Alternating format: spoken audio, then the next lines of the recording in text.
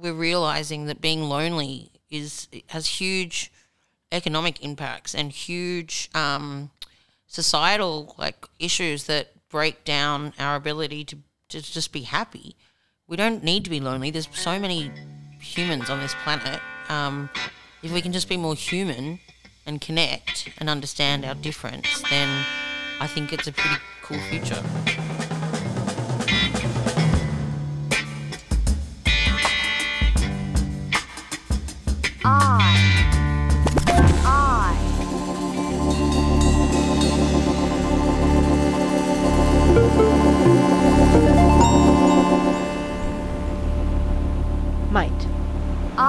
Might have a story for you. I'm Matt Levinson, and my guest today is an absolute force of nature, one of those people who electrifies a room as soon as she walks through the door. It's a good thing this place where we're meeting and doing this conversation today, 107 Projects, barely even has doors. It's a huge, welcoming, basically a living room for the neighbourhood and a stage for the community as well, one they've taken to heart. You know, when you talk to people in Redfern, they say, you know, this place is theirs. They really have taken a sense of ownership of it. Jess Cook has built on that role and her involvement to take a broader leadership role in creative arts, including expanding the 107 Projects franchise out to a great centre in Green Square.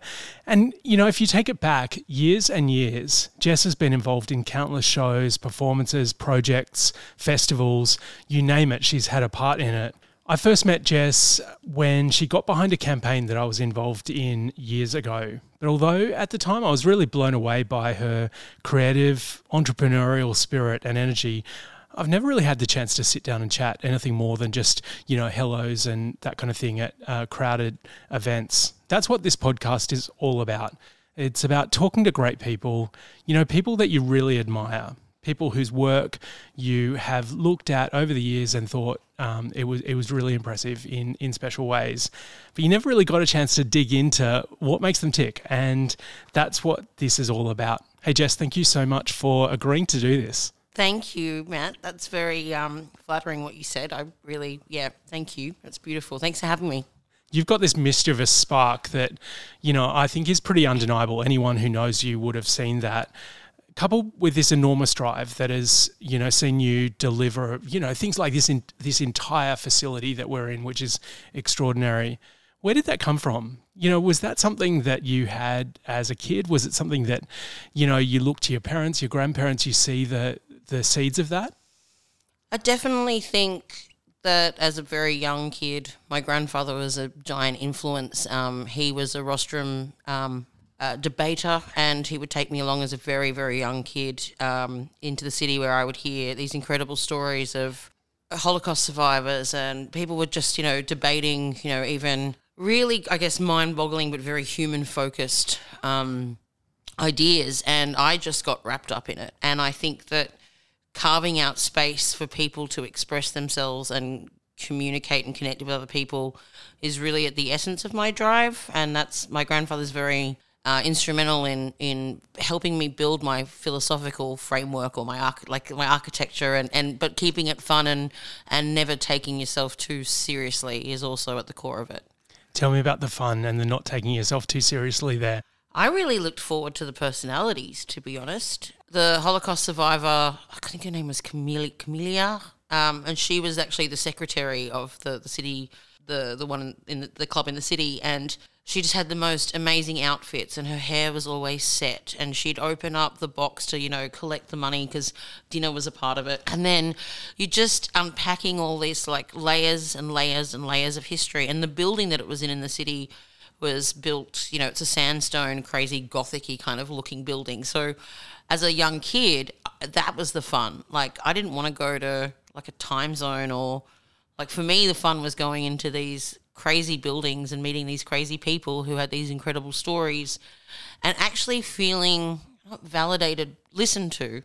So they never questioned that I think I was 9 the first time I went, or 11, but they never questioned my contribution. It was always a conversation of unpacking even difficult ideas. But I think that's kind of fun. And I think for me, one of my favourite creative thinkers is Dario Fo, and he talks about learning through laughter. And some of the hardest and most confronting things can be really, really tough. But if you throw a bit of satire, a bit of humour, like that's what breaks down barriers, and that's how you kind of learn without even realising that you're learning. We're going to be talking about a few different buildings in this conversation, that you've been involved in. And it's kind of interesting. I was thinking, I'm really interested in the city and the built form and architecture and so on. We were even chatting about that as we walked into this room. And it's really interesting to me that right from that early stage, the building was like so much a part of the experience for you. Very much so. I see them as people, as living objects. And, well, they stay alive if people are in them looking after them and giving them the kind of, dare I say, the metaphysical kind of juice that keeps a building kind of alive and cared for. But yeah, really, for me, the built environment is I'm very attuned to it. I'm a visual thinker, but I definitely read buildings, and I think that in the way that my career progressed and actually understanding more about the functionality or the compliance around buildings rather than just the aesthetics, that's where it got even more interesting, because it's how do you make a place that is safe and inclusive for people, but also how do you make it like it's the invisible magic that makes buildings like that gives it life, I guess. And learning from a building, I think, is really important rather than telling a building what to do. So I think that's because, again, they're like, I have a conversation with a building, as dicky as that sounds. Totally. They're complicated, and this one specifically is very complicated. Before we get into that, though, I want to ask you about growing up again. You grew up on the North Shore, a really interesting suburb, around that sort of area around Castle Crag, which, the more I find out about it, the more intrigued I am about that place. The Griffins, Marion and Walter Burley Griffin were so crucially involved in designing it, and it was their vision for it. And there's so much kind of bound up in that with the way that Marion has been left out of some of the stories about her work with Frank Lloyd Wright and in Canberra and so on. Were you aware of any of that stuff as a kid? Did it leave any imprint on, like you must have been riding bikes around the neighbourhood or doing that kind of thing? What was it like? I got obsessed with it. The fact that we had an amphitheatre that was built in the 1920s in my suburb.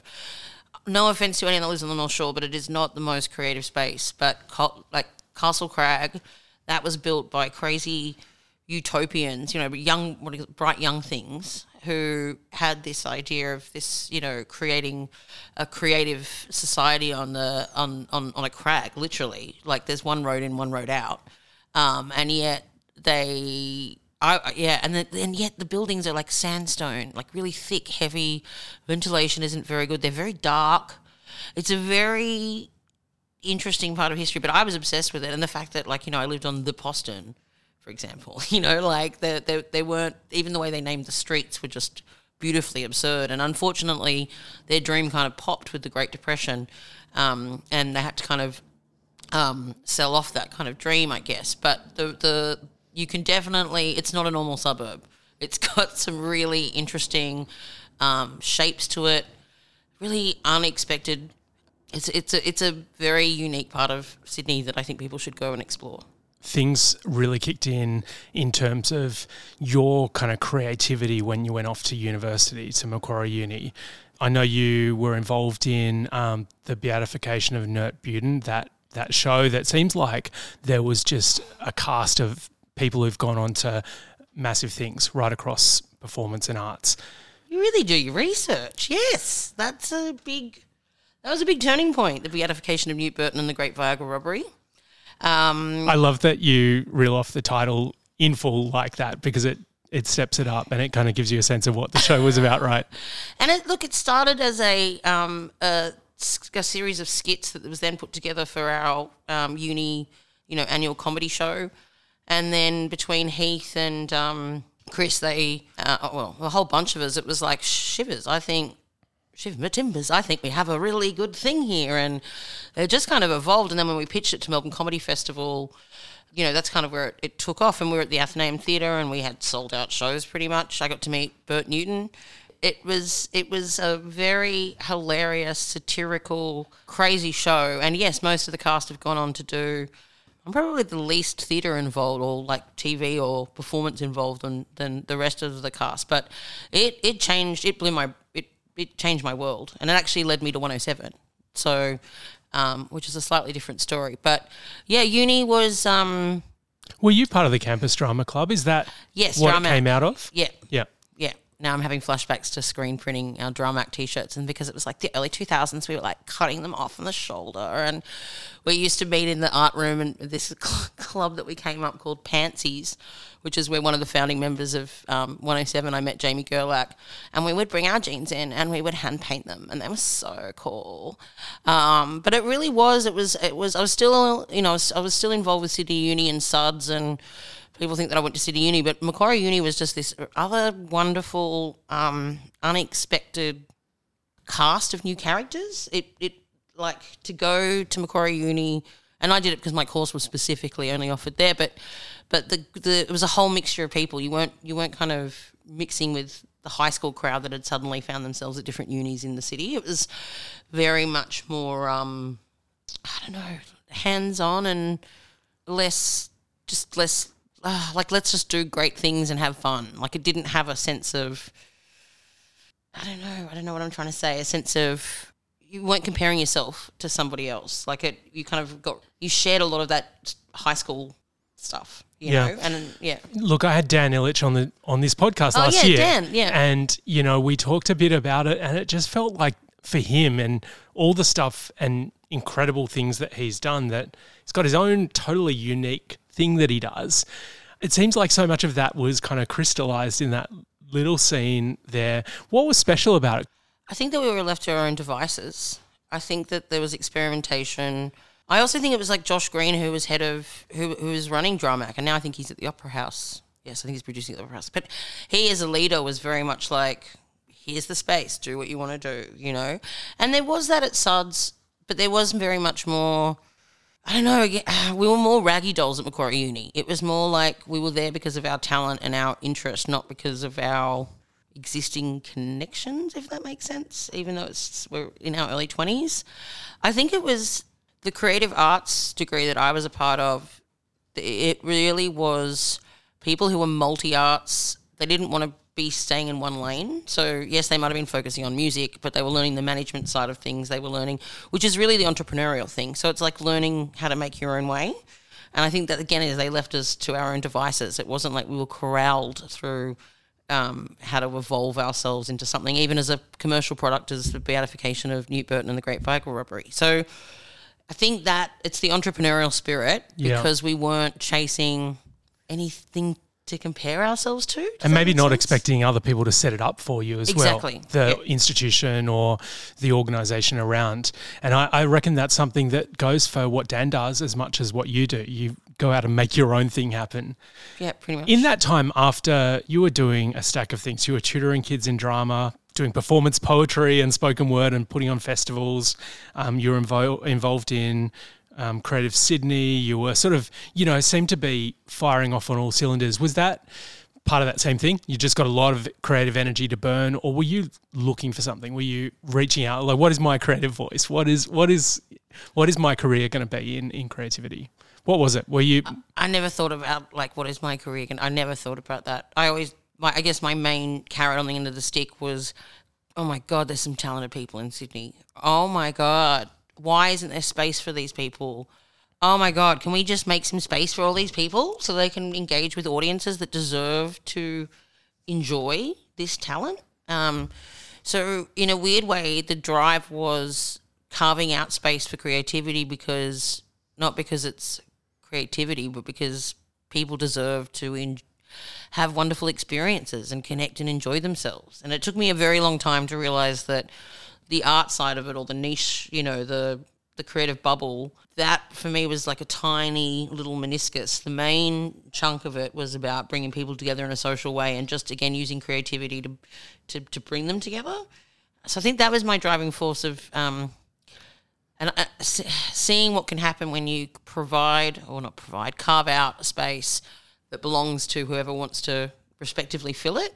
That's when real magic happens, and you can't force that. You can't formalize that. Otherwise, it becomes like a corporate, overthought thing. So I think it's the spontaneity of the creative community in Sydney is what's fueled me, really. Yeah. Look, I reckon it was about that time that I started to become aware of your work. I was doing the Art Ideas show on FBI Canvas at the time. Yes. And I started working for the mayor about that time as well. And you were jumping between the world of culture and advocating for change too around that time. I remember reading a piece in the Herald where you were, really sort of calling out the need for space for artists in the city, artist-run spaces, the issues around regulation and development. You've sort of alluded to them earlier. Mm-hmm. For a lot of people, it's enough to do the kind of creative work, to be, putting on projects, to be staging shows, all that kind of stuff. But that doesn't seem to have been enough for you. Like, what was it? You were saying this before, you want space for creativity, but what was it? Not everyone sees their job as getting out there and actually pushing for the social change. What made you do that? Again, I didn't realise until only like 4 years ago that it was about social change. I said I don't think I'm that strategic, but then I am very good at strategy. But a lot of what I do is quite intuitive and responsive in a response to a demand. And I think the advocacy or creating space for not just now but the future. Oh my God, this sounds so dicky. But it's the fact that you're thinking about the next. So even beyond, even if I choose to not work in the creative industries at some point, or I just thought, whatever happens, I decided to go and, I don't know, be a farmer or something, which would be great. That at least what I've done is set up for a ... rather than a full stop. And I think it's about, I really don't like waste. So don't just do a project and then tick the box and it's all done. Like, how can something lead to something else? What is that circular nature of supporting each other and not wasting things? So the drive, I guess, the advocacy, it's interesting because I still feel like not a lot has changed. I still feel like I'm fighting the same fight in a weird way, like, wow, we've got a new Sydney Modern that's worth 500 million plus or whatever I don't want to know what the full amount is. Great, that doesn't really solve the lack of independent cultural space in Sydney. Like, we're still losing space at a ridiculous, more than we're gaining it. And I still get a lot of emails or phone calls from individuals going, the Inner West Council are going to close down, which is around the corner. They're going to close down the space until, do you have a private certifier? And I'm like, okay, yep, how do we navigate? Because they've got the great intention of creating a space, but they're not aware of all of the garbage that is around compliance. And so you can't just have creativity in a building and shove it in. It has to be integrated into the overall financial model, the operational model, and ultimately that it's fit for purpose. Like, unless you have that, you can't do any of the creative stuff. So I think that's probably the drive, is like, the raise the bar, for example. It's like getting rid of the Pope license was a massive thing. Like, why do you need to be a giant hotelier to be able to perform poetry on a stage? Do you know what I mean? Like, so it was kind of my motivation was like, well, if these are the barriers that are in the way of our city being as cool as I know it is underneath the surface, then let's get rid of those and make it more above ground so that people can engage with it. You were living in Hibernian House around that time. What was it like at the time? Amazing. I kind of call it, for me, it was one of the golden years because, and actually I should share, there's a fantastic book that Dr. Alessandra has put together, which is looking at Hibernian House and its neighbour across the road on Randall Street and kind of what has come out of that space. And the key thing that she talks about is the loophole. And by loophole, again, it's about self-direction, self-governance. Like, you find a way to make something work because the outcomes are going to be worth it, both for the creatives involved, but also for the audiences involved. So there was also that time, for me anyway, between 1999 and 2011 when I moved out, where we were all collectively looking after each other. There was this real sense of you could go anywhere in the building at any time and you would run into someone who had a problem, a creative problem that you could help solve. It was a giant resource and people really respected it. There was a sense of like a duty of care which is the complete opposite to anarchy, like it was people were on their own self-directed mission, but they were collectively responsible. And you can't create an EOI for that. I'm sorry. It has to organically kind of come about. Yeah, it's pretty special, isn't it, when it does. I remember, around that time I went to a bunch of parties at Hibernian House through that period. But when I was on my radio show at the time, which was all about kind of creative projects and what have you, some large percentage of the people who were coming through with, projects that had taken shape and had sort of developed into like a real creative voice, they were all people who'd come out of Lanfranchi's, which was kind of, I guess, the previous generation of that kind of space. And the Wedding Circle and Space 3 and, 100%. These beautiful spaces. And I guess we are now in this situation where, rental affordability, property affordability in our city is just unbelievably challenging right across the city. You can't even find a place to live. What do you take from those experiences? I'm going to use an example, a current with our new venue that hasn't even officially big launched at 107 in South Everleigh, which is a part of the South Everleigh Innovation Precinct.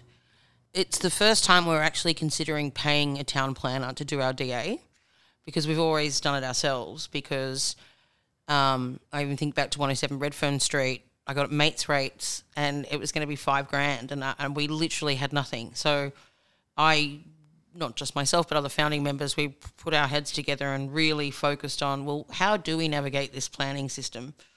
It can't be that hard. I mean, it was weird to learn more about the building code than kind of creative practice for quite a while. But it's that DIY. Like we will do it ourselves to make something possible. But now we're kind of weighing it up, going, do we pay somebody to do it because they already know it's a complicated site? It's a weighing up thing again. It's like you can do it yourself, but is it always the best to do it yourself? Or how do you then collaborate with people? But it made me also think, if we are just paying somebody to do it, does that take away? Because for me, it's the proximity of developing a space that gives it its beauty. Like, you're not just walking into cut the ribbon and here's your fancy new place. Like, you're actually, why something isn't working because, that was put in the wrong, you learn through the building. And so for me, is it a missed opportunity, not just the financial, but to go through the process of doing the DA in this giant precinct, which is going to be complicated, so that I learn and understand how that precinct works. Because it's the learning, it's not just the saving money, it's the learning. And then that gives us even more autonomy, because without creative autonomy, you're just a bit boring. And I guess you must have had that experience with the beautiful facility at Green Square that Peter Stutchbury designed. It's, an iconic kind of visual celebration, but you must have had that experience of, going into something that has been effectively pre-made, for you. You haven't been involved in the development. I'd kind of be keen to dive into that, but I want to get back to the stuff about writing your own DA. Tell me when you first got the inkling that you could have access to this site and how you came to be writing your own DA, which I think most people who've had any experience with the kind of planning approval system would kind of just freak out at that idea. Oh, now I've got to come up with the shorter version of what's a long story. I think we were very lucky in that we identified this building. Peter Holmes, the court, still owned it, or he just sold it to the City of Sydney. It was already a Class 9B building. It already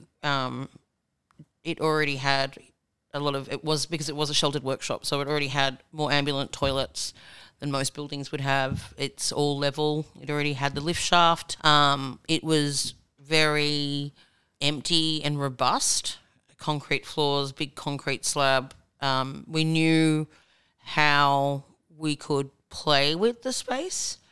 And you've got to remember that 107 Redfern Street, that was also just an empty shell. 107 in Surrey Hills, the first space, that was also just an empty shell. So amongst our founding members, that's all we know, is to take something that somebody else doesn't want and then to turn it, know the bare bones of it, and then turn it into something that can work for the communities that you want to serve. Had learnt the hard way when Surrey Hills was closed, when it was shut down for being non-compliant. And that, again, that blew my brain. I was just like, you got to do what? Wow.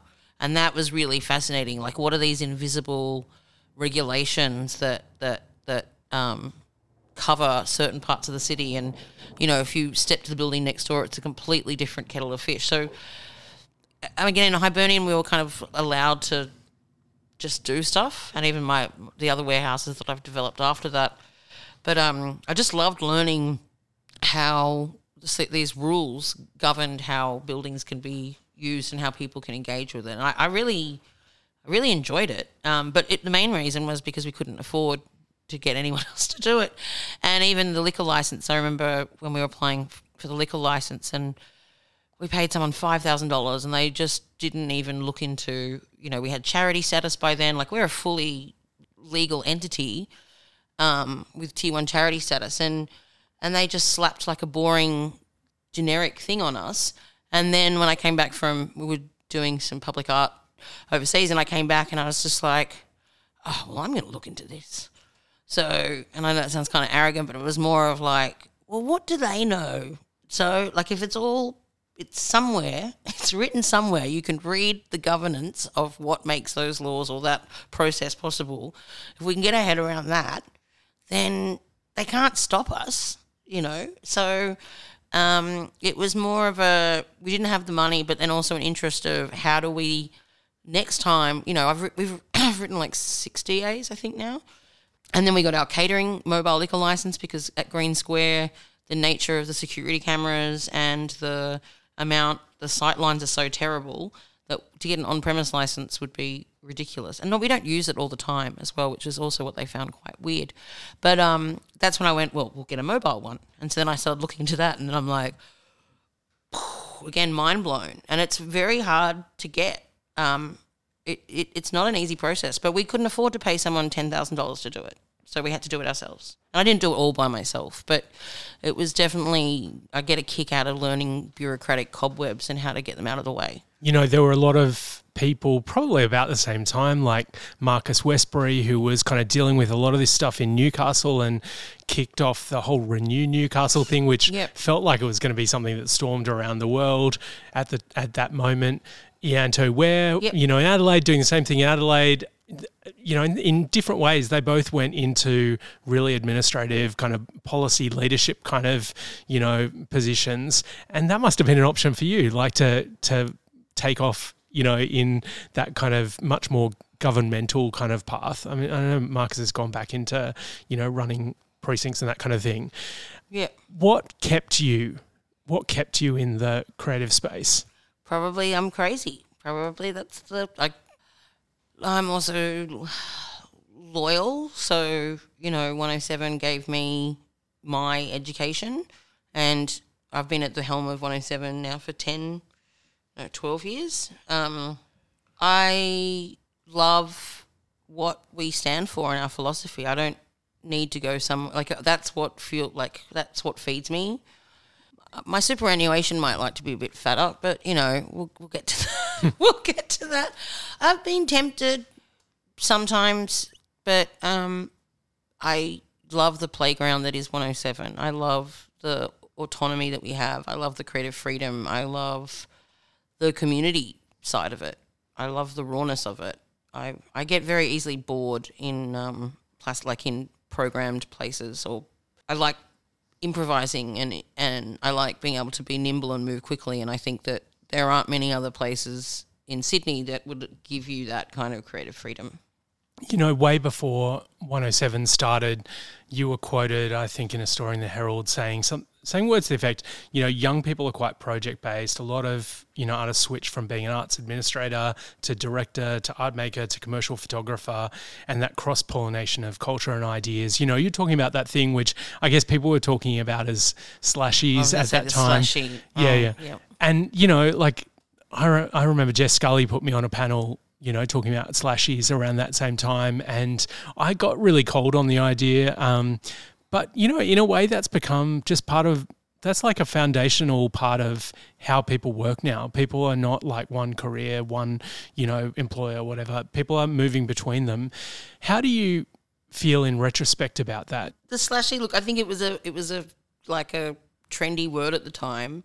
I think it just means entrepreneurial, really. And for people that can't sit still, like I guess the reason why theatre was where I really stretched my legs is that, and I say this all the time, but theatre is the art form that is automatically kind of encompassing of multi-arts. Like you are working with musicians, you're working with set builders, you're working with writers, you're working with performers, and costume designers. Like it in creating that creative world, and then to get your audiences in there, if you don't go through the usual trajectory of career, again, you got to make it your own. So then, now I'm suddenly a promoter, and now I'm, so it's you can't unwind or disconnect the not even business, but just the day-to-day, keeping something moving and alive. You've got to kind of be committed to that, and I don't think you can do that unless you've got that entrepreneurial slashy. I'm so glad people don't use it anymore, but it's the who do I need to be at right now to help this project work, and it still happens at 107. Like I'm not a typical CEO. I'm working on a public art commission and working with the artists but I still clean the bin area, and I still, and I still help out with catering and I think, and decor. Like for me, it's like keeping your imaginative muscles alive. And I'm not adverse to administration. I love all the, I was dissing with the reporting stuff before, but it comes hand in hand. I think it's just, I don't want to sit still. I want to be stimulated. You must have seen countless creative projects come through this place. I mean, we've just walked through a Milk Crate Theatre setting up. When you think back and you think about the pivotal, the shows that you think really encapsulate what makes this place special, are there shows that you immediately go to? Is there maybe even a show that you immediately go to that kind of just... Yeah. Or a moment. I reckon one of them would be Mark Bollerton's, now I've forgotten the name of the actual show, but it's where he created these interactive the Illumin... I'll have to give you after this what the actual name of the show is, but he created these like hovering heads that were an audience member from the community in Redfern would come in, they'd sit down, he'd do a bit of an interview, he'd record your face and what you were saying, and then your face was projected onto one of these giant heads, and then you would go up and as an audience member, you could press local people's like a button and actually play them like they're an organ. And you just heard these stories of people in Redfern, and it looked like something out of this world, and yet it was so user-friendly and all this hidden back technology you wouldn't even, and it was all ages and just about bringing people together and sharing stories. Did you see people from the neighbourhood coming in? Yeah, they loved it. And the diversity of people, because it just had that aesthetic that was interesting but not kiddie and not too like arty cool and it just hit the spot. And for me, it's about bringing people together and sharing stories. Another one would be Nicole Monks's work at Sculpture by the Sea, where we set a 20-metre diameter sculpture in the shape of a whale shark rock drawing, and we set it on fire, and basically it was just a giant bonfire. So we had about 2,500 people down on the beach listening to these incredible stories from mob, but then also sitting and just watching the fire burn. It's like at the most basic level, that is such a place for communication, right, in front of a fire. Everyone kind of knows what that's like. Exactly. I've just remembered it was the Lumophonic Creature Choir. That's Mark Bollerton's work. And again, it was these random people coming together to create a choir. So I guess that for me as an overall theme is like the mosaic nature of collaboratively, working with audience in this like almost seamless, invisible way. They don't even know the magic. Again, they're just learning through laughter, coming up to Dario Fo. It's that thing of like they're having a great time. But at the root of like Nicole's work was really intense, dysphoria. Like now the whale sharks are no longer on the east coast of Australia. They're on the mob being, unseated. Like there was a lot going on. But the main thing was about healing and coming together and learning. But you don't realise that you're just having a great time. That's been another one of my favourites. I actually even think coming back to 107's first project that we did as 107 was at Carriage Works, and it was for TEDx, and it was 2010 or 11. Anyway, and we built this thing called the Ideas Wall, and it was this really like blobbity, curved sculptural wall that we went 360, and we printed really simple, but we printed these brick-shaped postcards, and people just wrote their ideas on it, and that is so simple. But we were dressed as these funny, and again, it's the humour rather than the academic, and there's a lot behind it. But we're like, let's build this wall of ideas. It's not going to build itself, folks. And people are buzzing with ideas because they're coming out of all these talks and they're in the foyer. And again, it was seeing the individual parts create a whole, and then people engaging with the messages and with the ideas. And it's actually more the conversations that you have between capturing the artwork or between key parts of there. That's where the magic is for me. That's where you connect with people. Those 3 projects you've talked about, they're all kind of moments where people have connected, been sort of, shared stories, collaborated in a way that didn't, what I hear from you is in a way that didn't feel like people were being told to connect and collaborate. It was just enjoyable and so easy to do that. And, when I walk, one of my sort of, my feeling about this place when you walk through Redfern right from the start was that it really opened up the whole street. The door kind of, the way that you've got the doors designed, I don't know if this is, a legacy of how it was before, but they sort of slant in and the windows are huge and open. It's a really inviting space that, creates that kind of space for connection and I guess creativity long term. In a way, like post-COVID, that's what a lot of people, a lot of CEOs, a lot of leaders, a lot of people who run organizations of whatever kind are trying to do. They're trying to create places that are inviting, where people want to spend time, where people want to collaborate. In a way, you've kind of become the expert at that, right? With the kind of projects that you've done. What have you learnt about that?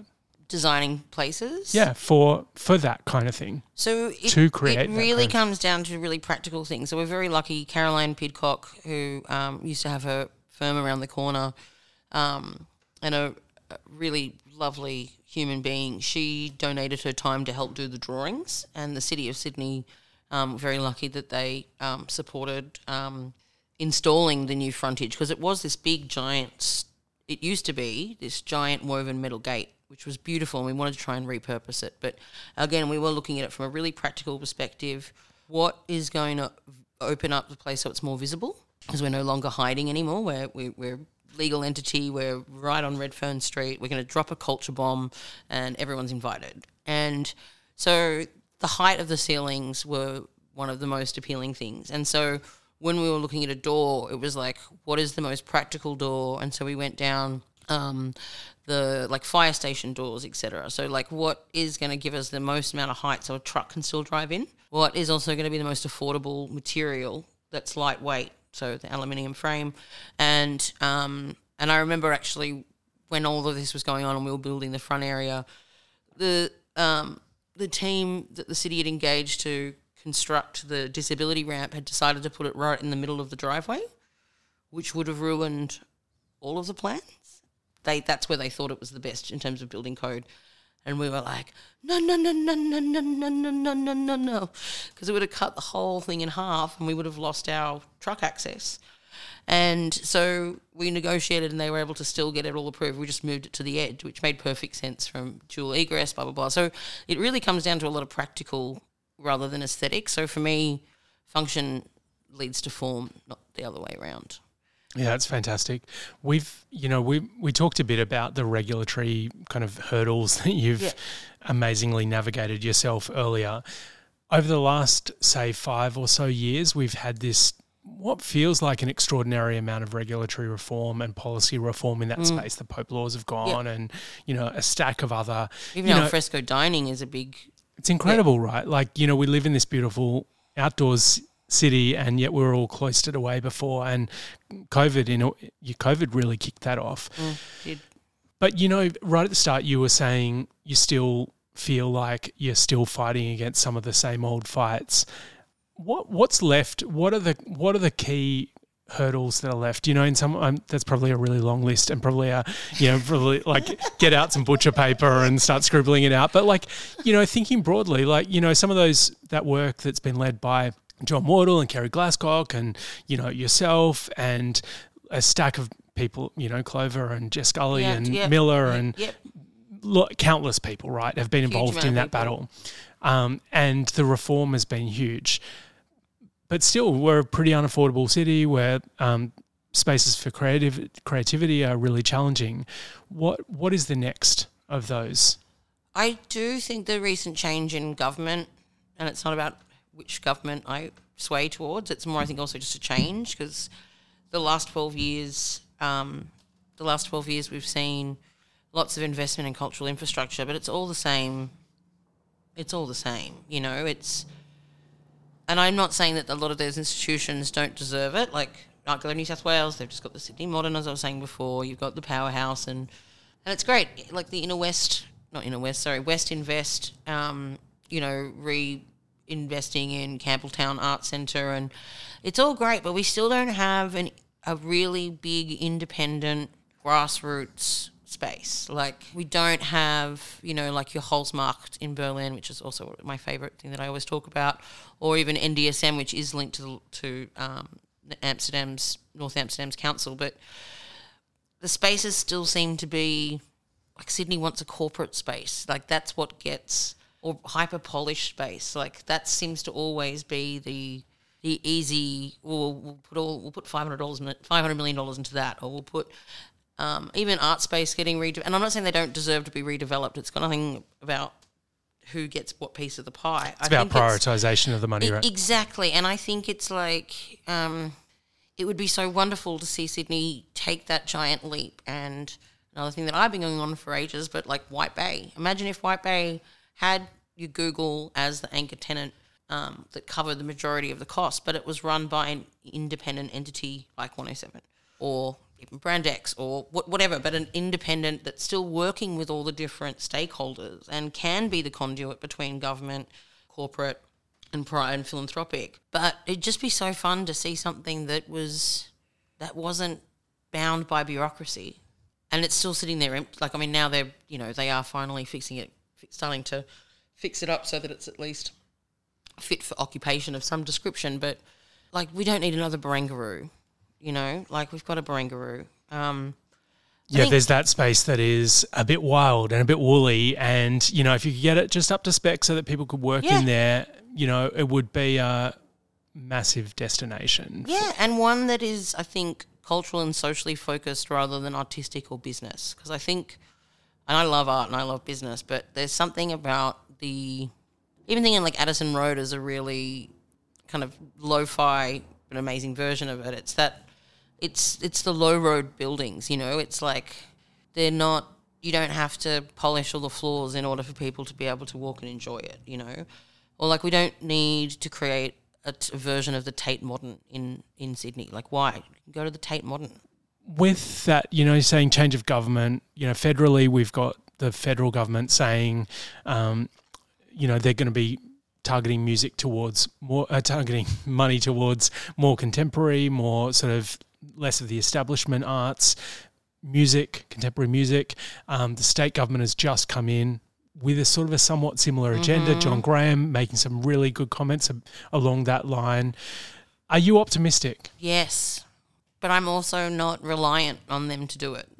In the same way as the City of Sydney can't do everything, the state government can't. Like, we need to have holistic collaborative approaches to make change, but I really feel like they've got a commitment to a bigger 360 picture rather than just the top end. And I think they're really down to earth. Not to say that I won't talk about particular politicians, but it resonates with me. It kind of felt a little bit like Kevin 07. And I was at I was at Bronte at this house in an immersive theatre, which didn't have approval to run a theatre. Anyway, at this theatre show, and then the TVs that were a part of it were walking through the hallway. So I think it was the strings attached guys. Anyway, turned to announce the election results, and everyone just went, what? Like, our faces fell off, because I'd only ever known a Howard government, really. This is in 2007. Yeah. Kevin 07. Yeah. Yeah. I was at the I can't quite remember what the pub is over on South Dowling Street at the 2SER party. Oh, great. And there was this kind of pivotal moment where it shifted as well there. It's the shift. It's the shift. I think it's not about which political party. It's this, oh my God, there's going to be something different. Yeah. And I really did feel like that. Again, I've really only ever known in my, last 10 years or whatever of my career, I've only ever known a Liberal government. So I think that's interesting to see what it will do on a federal level. And again, thank God listen to me, that the independents kept getting it with the City of Sydney, because that was also like, if we lost, because for me it's all about independence, right? And if we could have an independent Prime Minister, I would vote for them, but our system doesn't allow us to do that. But, I feel like there's a good space now in Sydney, especially the area that we work in, Jenny Leong, Tanya Plibersek, Clover Moore, like they are three amazing human beings who get grassroots culture and understand why it's important, but also understand the big end of town. And I think, I'm feeling really positive. Thank you so much for your time today, Jess. That is such a great tone to finish on. But before I let you go, I've got 3 really quick questions. What's keeping you up at night? Well, lately I haven't been kept up late at night because I've been quite unwell, so I've been going to sleep quite quickly. What's keeping me up at night? I think as 107 grows, I want to make sure it's done in a sustainable way, and I don't want to put pressure. And the problem with a lot of DIY is that you can easily burn out. So I want to make sure that we're in a good position. But feeling positive about the future. Who else should I talk to? I think you should talk to Jim Anderson. I have a feeling he would be a really good person. I think Tyson Coe would be great to talk to. Tell me why. On both counts. On both counts. And James Littis would be amazing, actually. So Jim Anderson was one of the founding members of Oz Magazine. He's in his 80s. He's a practicing artist. He's done some incredible things around the world, and he is just such a down-to-earth, amazing creative. Tyson Coe, I've known since I was like 13. I took him to my Year 12 formal. He has skated across so many different creative parts. He's put on a lot of really cool events, and obviously Keep Sydney Open is an incredible campaign that brought so many people together. But he's also just really funny. Yeah, I love his show, and on FBI I used to listen to it and think, oh God, this is the show I should be doing. But no, he plays. Canvas was very good. Come on. Look, he's fantastic. So that's a really great suggestion. And James Littis. So James Littis is a town planner who specialises in licensing, especially around entertainment venues.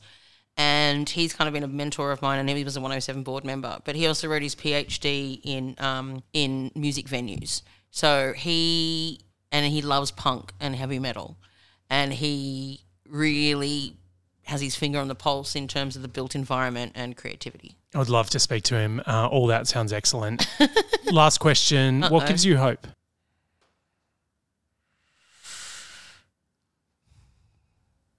That's a tricky one, Matt. That people do want to connect with each other. And I think this might sound a bit like a flipping way of saying it, but it took so long for 107 to realise like what we really do is bring people together, and it's about social inclusion. The creativity stuff's just the glue or the bridge. So for me, I think hope that we're realising that being lonely has huge economic impacts and huge societal issues that break down our ability to just be happy. We don't need to be lonely. There's so many humans on this planet. If we can just be more human and connect and understand our difference, then I think it's a pretty cool future. I love that. What an amazing job that you have. Yes. Thank you so much for spending this time with me. It's been totally excellent, and probably should have done it a long time ago. Where's the best place for people to see your work, Jess? You could come down to 107 Redfern Street, Redfern, or 3A Joynton Avenue, Green Square, or our new space, which is at 2 Davy Road in South Everley, 107 South Everley, which is a new space with a social enterprise focus, which is really, really cool. It's amazing. Just walking through the door is the thing to do. Yeah. I highly recommend that you do it. It's I don't know, a bubble of energy in this place, but you sort of, you know, it's kind of the reverse of that Hobbit kind of situation where you step out the door. Here it's stepping in the door, and you never know where that's going to lead you. This was produced and hosted by me, Matt Levinson. It is the second round in second series of this podcast. We kicked it off last year. So far, there have been interviews with the likes of Ben Peake, Sasha Coles, Gemma Smith, Lynn Dang, a bunch of others. They're all really incredible people, and I really reckon if you have enjoyed this conversation with Jess, you should dig back in and hear about some of those other people. And let me know what you think. I'm on all the, various social channels, LinkedIn, Twitter, Instagram. Just search up Matt Levinson and let me know. I'd love to hear what you think. We'll be back next time.